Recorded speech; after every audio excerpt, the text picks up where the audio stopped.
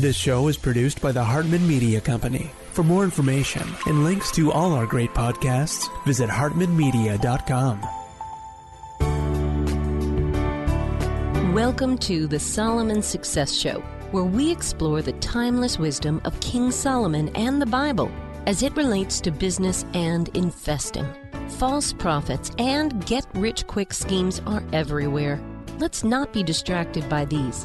Instead, let's go to the source, the eternal principles that create a life of peace, power, and prosperity.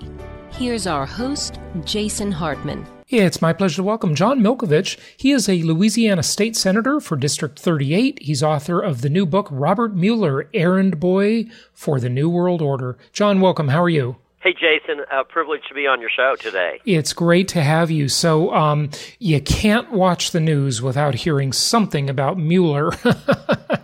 Tell us about his connection with the New World Order, if you will. Well, he's been part of the corrupt power elite for at least 30 years. He's been a top echelon official with both the Department of Justice and the FBI, off and on for 30 years before he got appointed to lead the investigation into Donald Trump. And what we talk about in our book, and we chronicle, is largely the work of other investigators, researchers, federal agents, cops, veterans, soldiers, families of 9/11 victims over the last 30 years, documenting, there's no conspiracy theory, documenting that Robert Mueller has been directly involved in cover-ups of some of the most egregious instances of federal misconduct the last 30 years. Does he just have credibility with the left because they're just being partisan and political, or has his credibility been really diminished yet? Well, I think people are questioning him now. After 21 months, give or take, of the attack on President Trump, people have been able to watch what he does. But, he has a lot of credibility, not necessarily with simply the left or the right, Republican, Democrat. He has a lot of influence with and support in the establishment, the crooked, inside, deep state, one world government establishment, of course, and I'm using the word one world government a little bit loosely, but as authors have been talking about for decades, there is a move among socialist-leaning academics, politicians, and financiers across the globe to move the world towards a one-world socialist nation or one-world socialist government. Yeah, they certainly have a lot more control if it becomes that way, and if they actually institute a one-world currency ever, that will be checkmate. It's over. Game over at that point, right? Because they can inflate away everybody's wealth. They can do whatever they want. That's when we need Jesus to rescue us. And, Jason, going back over his history, which almost no one, very few, if anyone, in the mainstream media talked about his actual background. But Whitey Bulger, as we know, was the mafia kingpin in Boston, a bunch of dead bodies. And the amazing thing about it is that Boston FBI agents were implicated, involved, and or imprisoned for at least 3 murders. Yes, you did hear me right. That's Boston FBI agents. So that the Boston FBI and the Boston Mafia were working hand in hand to create a violent criminal enterprise. What's Robert Mueller got to do with it? Well, he was right in the geographic and temporal, chronological epicenter of that. In Boston, he was the first and assistant U.S. attorney, and later an acting U.S. attorney in Boston for over 5 years, while Whitey Bulger was working hand-in-hand with the feds to kill people and run a criminal racketeering operation. Pan Am 103, you're too young to remember that, Jason. I'm not. December 21st, 1988. That's the Lockerbie bombing, right? Pan Am 103 takes off from London, headed to the United States, blows up in midair, 270 lives lost. It was known in the international intelligence community within days, if not hours, who was responsible. Ahmed Jibril was a Palestinian terrorist, paid by the Iranians to blow up the plane, and he had the bomb built. Mansour al-Qassar was a Syrian drug lord who helped get the bomb on board the plane through a paid-off network of baggage handlers. And then crooked CIA officials gave the green light for the flight to take off, knowing that there was a bomb on board and that the passengers would probably end up dead. So we knew who the guilty parties. Robert Mueller led the United States part of the investigation into Pan Am 103. And what did he do? All of the guilty parties got off. Jabril didn't spend a millisecond behind bars. Alcazar, the guy who helped get the bomb on board, got a pass. The CIA officials got a basically get-out-of-jail-free card. And instead of going after the guilty parties, Mueller helped target 2 Libyan intelligence officers who had about as much to do with it as special ed teachers in Dumas, Texas. That was just a distraction, right? Oh, my goodness, yeah. And to get the guilty parties off, and of course that was some international politics behind there. We were looking for allies. And what would be Mueller's motivation for this, though? Do you think Mueller was getting a payoff or some kind of power exchange, or is it just sort of this deep state, mysterious, nobody really knows exactly the motivations sometimes? He is an individual whose career trajectory has been propelled by his willingness to take orders from corrupt members of the deep state. And, I don't want to hurt people's feelings, but he did the bidding of the Bushes, the Clintons, and the Obamas. I mean, it's that simple. He was appointed to the FBI 1 week before 9/11 by President Bush Jr. Barack Obama brought him on for another 2 years. And really, we know that he's been closely aligned with the Clintons. He covered up their role in the real Russian collusion, which was transferring 1/5 of America's uranium to the Russians. And many analysts, including Dr. Jerome Corsi, believe the Clintons got paid for that. They got $100 or $200 million or more stuffed into the Clinton Cash Foundation in connection, many believe, with their transfer in America's uranium to the Russians. So, he's just been very available for people that are in the deep state that favor the demise of America and favor the creation of a one-world government. We talked about 9/11. What did he do there? After got appointed 1 week before 9/11. People can think that's a coincidence or not, but the reality is that within days of 9/11, he was helping organize an airlift that flew the Saudis and the bin Ladens out of the United States so they could not be interviewed, interrogated, or investigated. How convenient. That's just mind-boggling. It really is. Talk to us, and so much of our audience is interested in finance and the economy and these types of issues. Talk to us about his BCCI investigation, the Bank of Credit and Commerce International. The Banks of Crooks and Criminals International, some people call it. Well, in the 90s, Bush Sr. brings them in, and here we go, another Mueller cover-up. These are big boys that are involved in international terrorism, drug trafficking, and illegal arms sales. And this is not millions like they accused Paul Manafort. This is billions with a B. Mueller comes in and makes sure that all or almost all the big boys get off with a slap on the wrist or no criminal penalty at all. So it was a cover-up where Mueller was brought in to sweep evidence under the rug. So we've got the Whitey Bulger. He covers up for the Boston mob and the Boston FBI working in collusion. He covers up for the murderers of the passengers on Pan Am 103. He covers up for the perpetrators, the principals of BCCI. 9/11, I talked about how he flew the bin Ladens and Saudis out of America, and he took many other steps to prevent federal agents and private investigative interests from finding out what really happened in 9/11. Anthrax, he targeted an innocent man and let the guilty parties go free. Weapons of mass destruction, under oath, he told Congress, look, Hussein and or Iraq had weapons of a fabrication. He said it under oath, and of course we ended up in a war in large part because of that false mantra. Wow. What else do you want people to know about Mueller? Well, I think the big picture, and I did mention the fact that, he's been involved in cover-ups for 30 years. And, the obvious question is, if he is Mr. Cover-Up, whenever in many of these instances where the federal government does wrong, how and why did we ever trust him to lead an investigation of the President of the United States? I mean, this guy doesn't care about the truth. He doesn't care about the integrity of documents. He doesn't care whether witnesses tell the truth. He's all too familiar and comfortable with perjury and forgery and fabrication of evidence. And I'm not saying that he personally forged documents, but he's basically very adept at falsification of evidence in prosecutions. How did he get the approval, the green light, to go after President Trump? And, did he undergo a personality change? Did he drink truth serum? Did he, as we like to say in the South, repent and get right, before he moved on with the next? No, I mean, I see no evidence of that. I think he was brought in specifically because he could be counted on to shred the truth, disrespect the Constitution, and protect the guilty. Tell us what else you're working on, what's going on in the state Senate. Well, Jason, thank you we have been very honored, privileged, humbled to participate in the effort to enact a fetal heartbeat bill in the state of Louisiana that was signed by the governor probably about 10 days ago, give or take.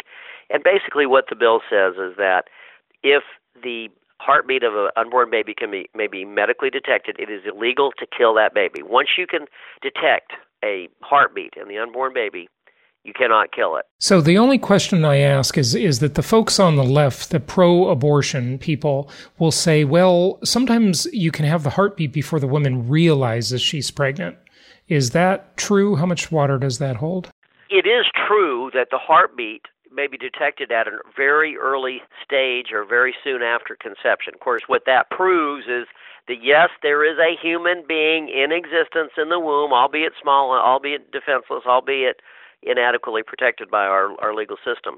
Well, not only inadequately protected, you mean funded by the government in many cases. Oh, my goodness. Yeah, it's worse than inadequately protected. It's proactively killed. Yeah, and what we believe, and of course the science really shows this. We could go back to Jerome Lejeune, I believe his name was, the French geneticist who basically confirmed that when the 23 chromosomes of the father unite with the 23 chromosomes of the mother, you have a single-cell organism, which is a human life. It is the DNA footprint and blueprint and architecture design of the human being that is joined into a single living cell called the zygote, which Professor Lejeune called the most complex single cell in known existence. That's that single cell.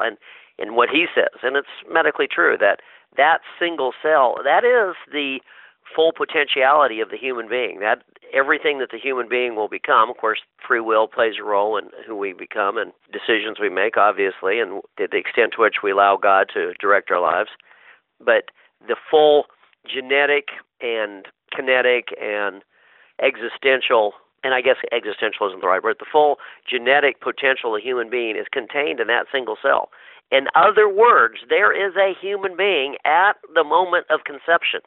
And what do you call it when you terminate a human being? Well, I call it murder. Well, what if they're small? That's murder. What if they haven't been born yet? When you kill a human being, that's murder.